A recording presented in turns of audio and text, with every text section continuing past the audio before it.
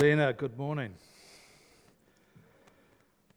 I think I'm right in saying that last song is a Brooke Fraser song. Is that right? Back when the world was young, I was a youth pastor. And Brooke Fraser was from Wellington, where I was, and I think she was probably about 20 at this point. Hadn't sort of broken into the sort of wider pop world, but was sort of nationally known in the Christian music world. And her guitarist went to our church, and so we got her to come play the youth group. I was very excited about this, but I was a young youth pastor at this point, and I didn't realise that you don't book things on the night that carols by candlelight are on in town. So all 10 of us had Brooke Fraser and band played to us. And it says something about her that she didn't change a thing. Impressive woman. Well, back in those days too, I used to watch a lot of those CSI type programs, where crime solving is done by scientists analysing the evidence. I found them really interesting. And apparently, one of the things that you look at first when someone is killed and you're doing the autopsy is you dig down, you pull their stomach out, and you drain the contents into a bowl. And you're going to, what was their last meal might be quite significant, and where did they eat it? It will help work out their last movements. And you may remember this was a big issue a couple of years ago in Palmerston with the Lundys who died, and there was a question of the McDonald's that they'd eaten and what time they'd eaten at. Well, the coroner at CSI, who's this guy here, I remember he'd have his bowl and he'd just be going like this. Wendy's? No, it's McDonald's. I think it's the fillet of fish. Yes, it's the fillet of fish with the ice cream sundae. I feel like that coroner sitting with Romans 15, trying to imbibe the flavours. What's on offer? And there are quite a few flavours here. It's not a teaching spiel, but rather it's a bit of a sort of a snapshot of his ministry and life at this particular time, at this particular juncture. There's an insight into the relationship he was navigating his way through and his hopes and dreams for the future. And I think the best way to demonstrate that is to read the whole thing to you. Pastor Lundy's. All right, here we go. I myself feel confident about you, my brothers and sisters, that you yourselves are full of goodness, filled with knowledge, and able to instruct one another. That's nice. Nevertheless, there's a but coming. On some points, I've written to you rather boldly by way of reminder, because of the grace given me by God to be a minister of Christ Jesus to the Gentiles in the priestly service of the gospel of God, so that the offering of the Gentiles may be acceptable, sanctified by the Holy Spirit. In Christ Jesus, then, I have reason to boast of my work for God, for I will not venture to speak of anything except what Christ has accomplished through me to win obedience from the Gentiles, by word and deed, by the power of signs and wonders, by the power of the Spirit of God, so that from Jerusalem and as far around as Croatia, Albania, I have fully proclaimed the good news of Christ. Thus I make it my ambition to proclaim the good news, not where Christ has already been named, so that I do not build on someone else's foundation. But as it is written, those who have never been told of him shall see, and those who have never heard of him shall understand. This is the reason that I have so often been hindered from coming to you. But now, with no further place for me in those regions, I desire, as I have for many years, to come to you when I go to Spain. It's very nice this time of year. For I do hope to see you on my journey and to be sent on by you once I've enjoyed your company for a little while. At present, however, I am going to Jerusalem in a ministry to the saints. For Macedonia and Achaia, that's Greece, have been pleased to share their resources with the poor among the saints at Jerusalem. They were pleased to do this. Indeed, they owe it to them, for if the Gentiles have come to share in their spiritual blessings, they ought also to be of service to them in material things. So when I have completed this, and have delivered to them what has been collected, I will set out by way of you to Spain. And I know that when I come to you, I will come in the fullness of the blessing of Christ. I appeal to you, brothers and sisters, by our Lord Jesus Christ and by the love of the Spirit, to join me in earnest prayer to God on my behalf, that I may be rescued from the unbelievers in Judea, and that my ministry to Jerusalem may be acceptable to the saints, so that by God's will I may come to you with joy and be refreshed in your company. The God of peace be with you all. Amen.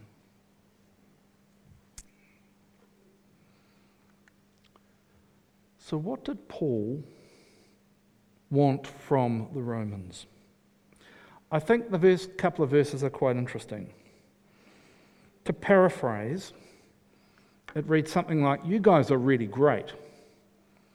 My youngest 23-year-old son would say, "You're the shiz," or "You're sick." Apparently that's a good thing.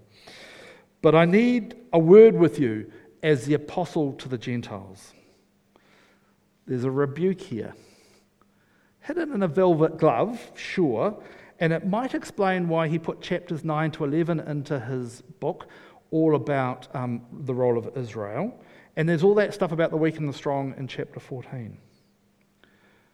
Maybe this was a church led by Gentiles, and they needed a bit of a nudge not to think too highly of themselves, especially regarding their Jewish brethren. The underlying message here: be kind. God loves the Jews too. In fact, they were a working part of the divine plan while you were still partying at the pagan temples.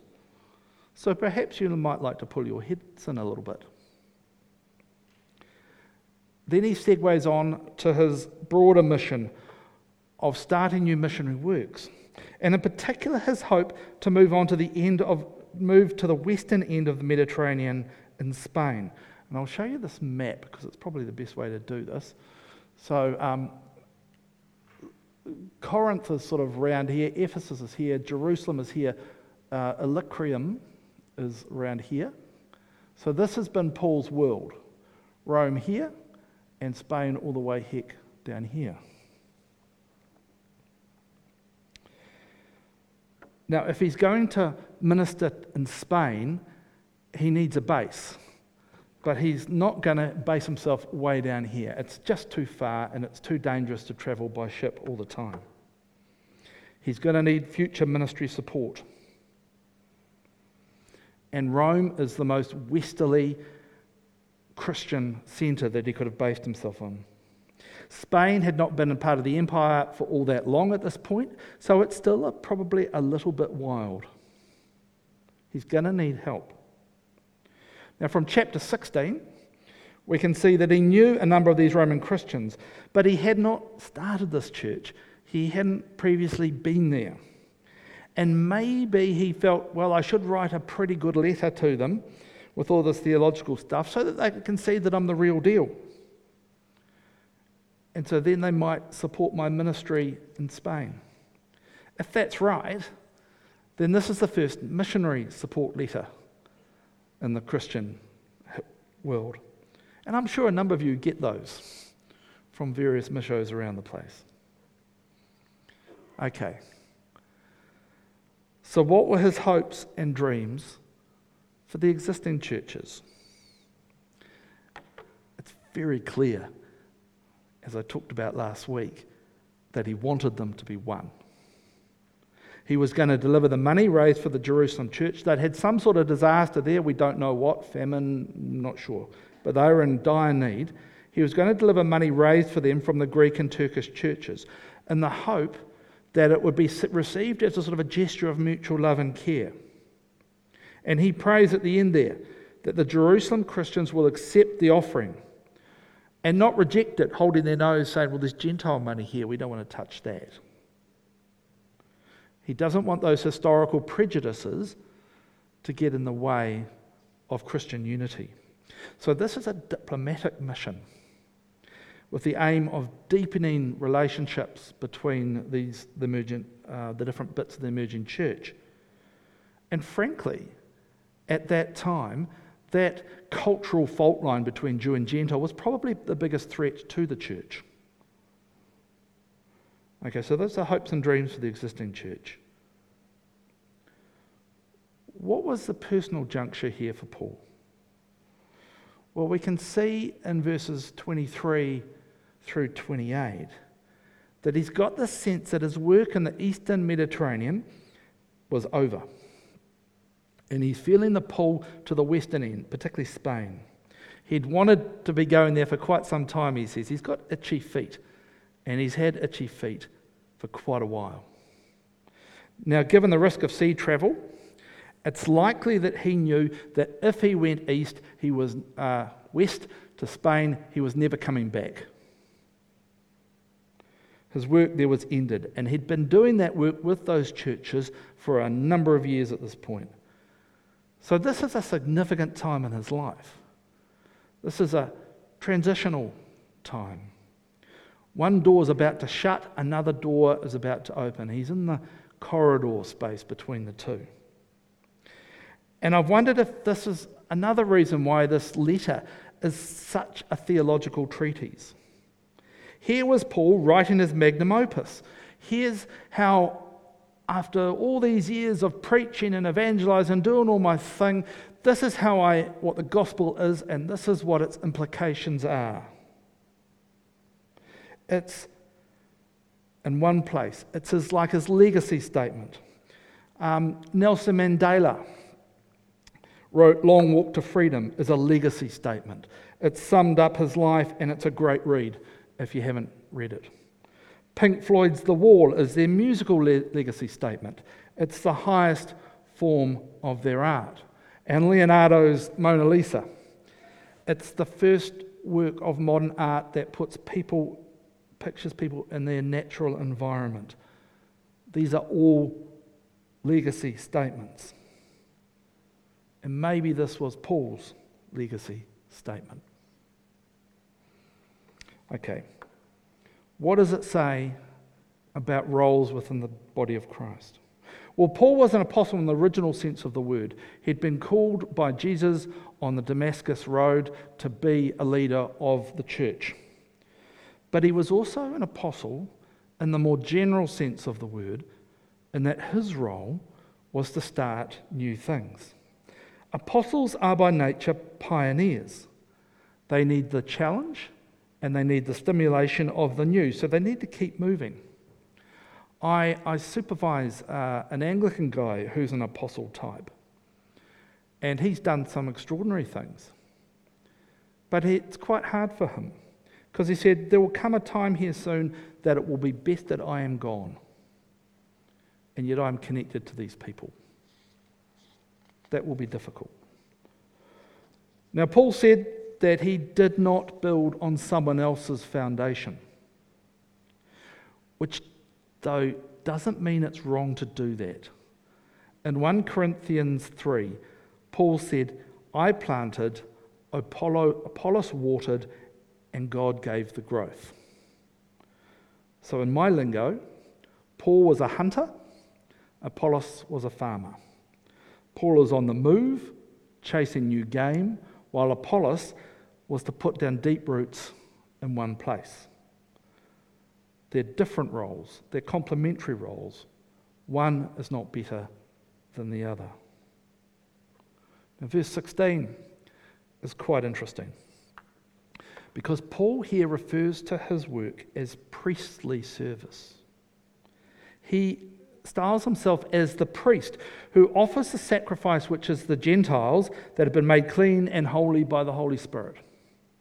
And as we've read several times, Romans 12:2 refers to our lives being offered as living sacrifices to God. Now, the Old Testament priests were very much a set-apart priesthood, and their role was to mediate the relationship between God and his people. And that's what a priest is. They are a go-between. The Roman Catholics, and to an extent the Anglicans, have a similar approach, in that they understand that when you are priested, you become a different type of person. And that is emphasised by the fact you've got the different outfits to wear. Protestant understanding is that all believers are priests now. That what Jesus did was to abolish the laity, not the priesthood. Paul the Apostle mediated the grace of God to people through evangelism and church planting.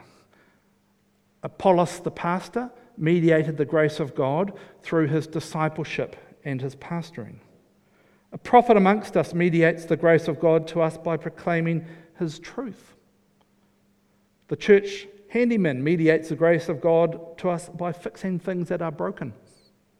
And the person who writes the monthly prayer list mediates the grace of God to us by helping us to pray. We are all priests to each other. Now, my role as your called pastor is a little different, but it's a difference in degree, not in kind. When you called me here, I did not become a different type of person. Might have been good if I had. But your call and your stipend enable me to do a lot more priestly work in this community than someone who has a real job. There's a specialness about that relationship. I get it. But I think it's wrong, even dangerous, to look at people like me and see us as set-apart priests. I think this understanding of the priesthood is part of the reason that the Roman Catholics have made such a pig's ear of dealing with their abuse scandal. Because you can't just sack someone who you've told is now a different type of person and is a mediator with God.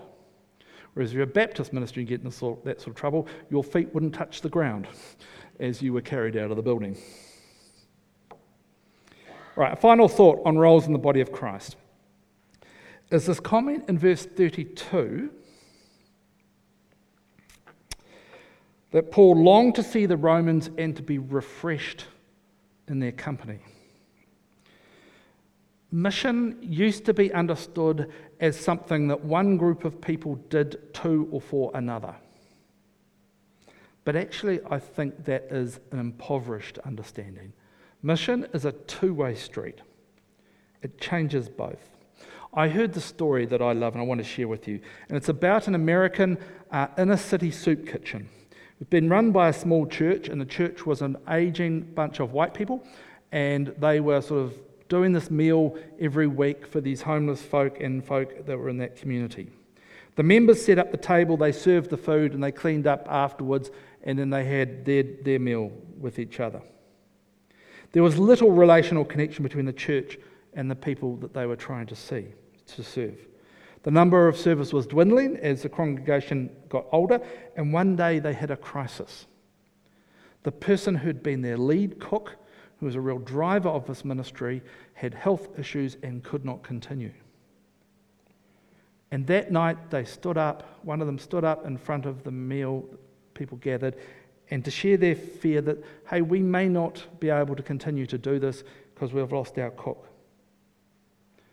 But to their surprise, one of the homeless guys put up his hand and said, please miss, I used to be a chef. Could I do it? From that beginning, there is now no difference between the church and their community. All serve each other, and they eat together. And in that coming together, the relationships have blossomed and everyone has been enriched. That is two-way mission. Okay. What does Romans say about God's role in our Christian lives? Well, in verse 15, Paul attributes his role to the grace of God. In verse 18, he refers to the things that Christ had accomplished through him. And then in 30 to 33, he entrusts his dream of seeing them and his future ministry to God in prayer. People come to faith, churches are formed, people grow in Christ. Every good Christian thing happens by the power of the Holy Spirit, usually acting through his people. And if we think it's all about us and how cool or clever we are, we kid ourselves. If God can use Balaam's donkey to prophesy, then he can replace Uriah in a heartbeat. I met a church leader once who told me, he was leading a parachurch organisation, he told me in all seriousness how utterly useless he was at his role. And he was serious. And he said, so I pray constantly before I do anything because I feel totally inadequate. And he said if he didn't pray, nothing worked. He taught me something. It's not about me. We should celebrate when good things happen in people's lives and church life. But God is the one who should get the credit or the glory for that. We are often too quick to honour each other. A good example of this, my old pastor was a good, faithful guy. He was doing his bit with a church of 100 or so folks in a relatively small town. And the little Brethren church down the road had a big dust-up about something. And about 60 of them trotted down the road to start coming to the Baptist church. Well, next year the Baptist Stud Book, which is our statistics thing, it's called the Stud Book, came out. And he was much sought after as this newly anointed church growth expert who'd caused a mini revival in his town.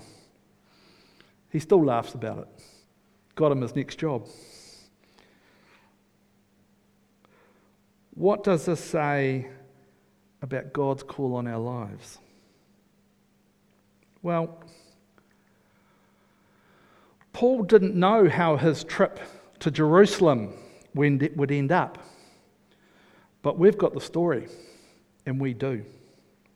When he got there, he was warmly received by the church leadership, the Jewish Christians. We're told in Acts 21:20, they praised God when they heard tell of his stories of ministering to the Gentiles. So the relationship between the Jewish mother church and the mothership and the Gentile church plants was solidified and deepened as Paul had hoped it would be, and praise God for that. However, for those of you who have read the latter part of Acts, you'll know, shortly after, Paul was arrested as he was recognised by some Jewish people who were visiting Jerusalem. He was tried before the kings Felix and Agrippa, and when he said, hang on about, I'm a Roman citizen, you can't do this to me, they said, oh, all right. And they put him in chains and they shipped him to Rome. There he stayed under house arrest for a couple of years before being executed by Nero, who wanted Christian martyrs to justify the fire of Rome. He was blaming them for that. So Paul was never truly a free man again, and he never got to Spain. So he kind of got his call a bit wrong. We too can get our calls wrong. So we need to hold our thoughts on what God is calling us to, I think, pretty lightly. When I came here 6 years ago, I was to be your 18-month or so interim pastor until you called a permanent replacement for Rob. I really enjoyed being an interim as it's all care and no responsibility. I thought maybe God was leading me to being a permanent interim pastor, bouncing from church to church, have Bible and lots of old sermons will travel, that kind of thing. And I recall suggesting to the board when we were talking about all this that we put a clause into the interim call agreement that I would not accept a permanent call here, which is the usual practice to avoid interims who try and make a place for themselves. And there are a few horror stories of where that has gone very, very wrong. I remember Phil fobbing me off and said, don't worry about it. So I didn't give it another thought. By the time the call process started, I felt very called here, but told the board that I would not apply unless I was asked to. That seemed to me to be the ethical thing to do. But I was walking around like a man with a secret until I was asked to apply and was called to be your permanent pastor. I got it wrong initially, as did Paul. He was not called to minister to Spain, despite that being a very sensible idea for someone of his gifts and experience. Likewise, I might have been okay as an interim pastor. I think the truth is we do our best to discern the way ahead, but we should not assume that we have got it right. We need to hold those senses of call, those senses of God's leading, really, really lightly. Like Paul, at the end of this passage, we should commit our way ahead to the Lord in prayer, trusting in his goodness and faithfulness, rather than in our own competence or skills. Thank you for your kind attention. The musicians, please come back up.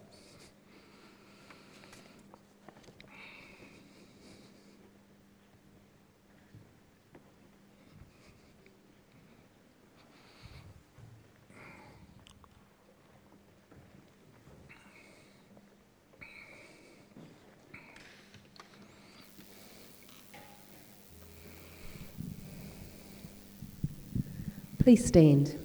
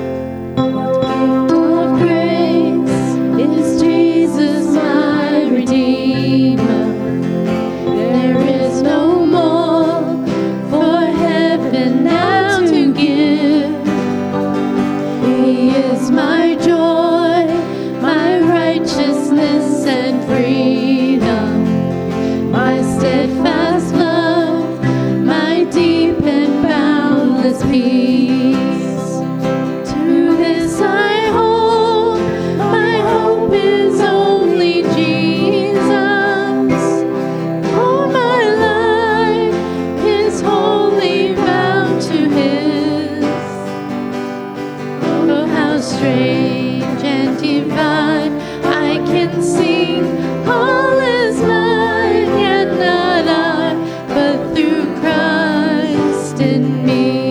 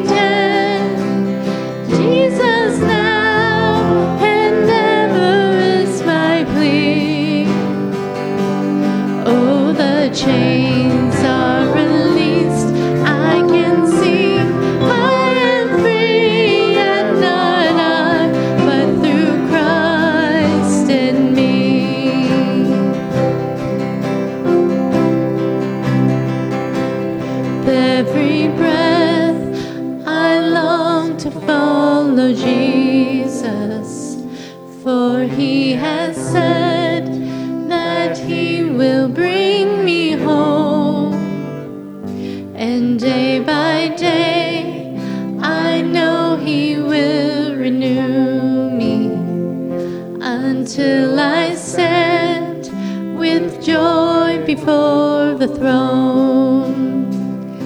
To this I hold, my hope is only Jesus.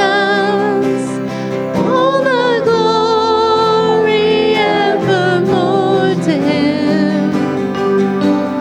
When the race is complete, still my lips shall repeat, yet not I, but through Christ in me. When the race is complete, still my lips shall repeat, yet not I, but through Christ in me. Yet not I, but through Christ in me. Going to close our service with the benediction. May God hold you in the palm of His hand. May you allow Him to mould you into what He wants you to be. May you joyfully fill the role He has given to you and feel peace in your soul. Have a good week. Thank you.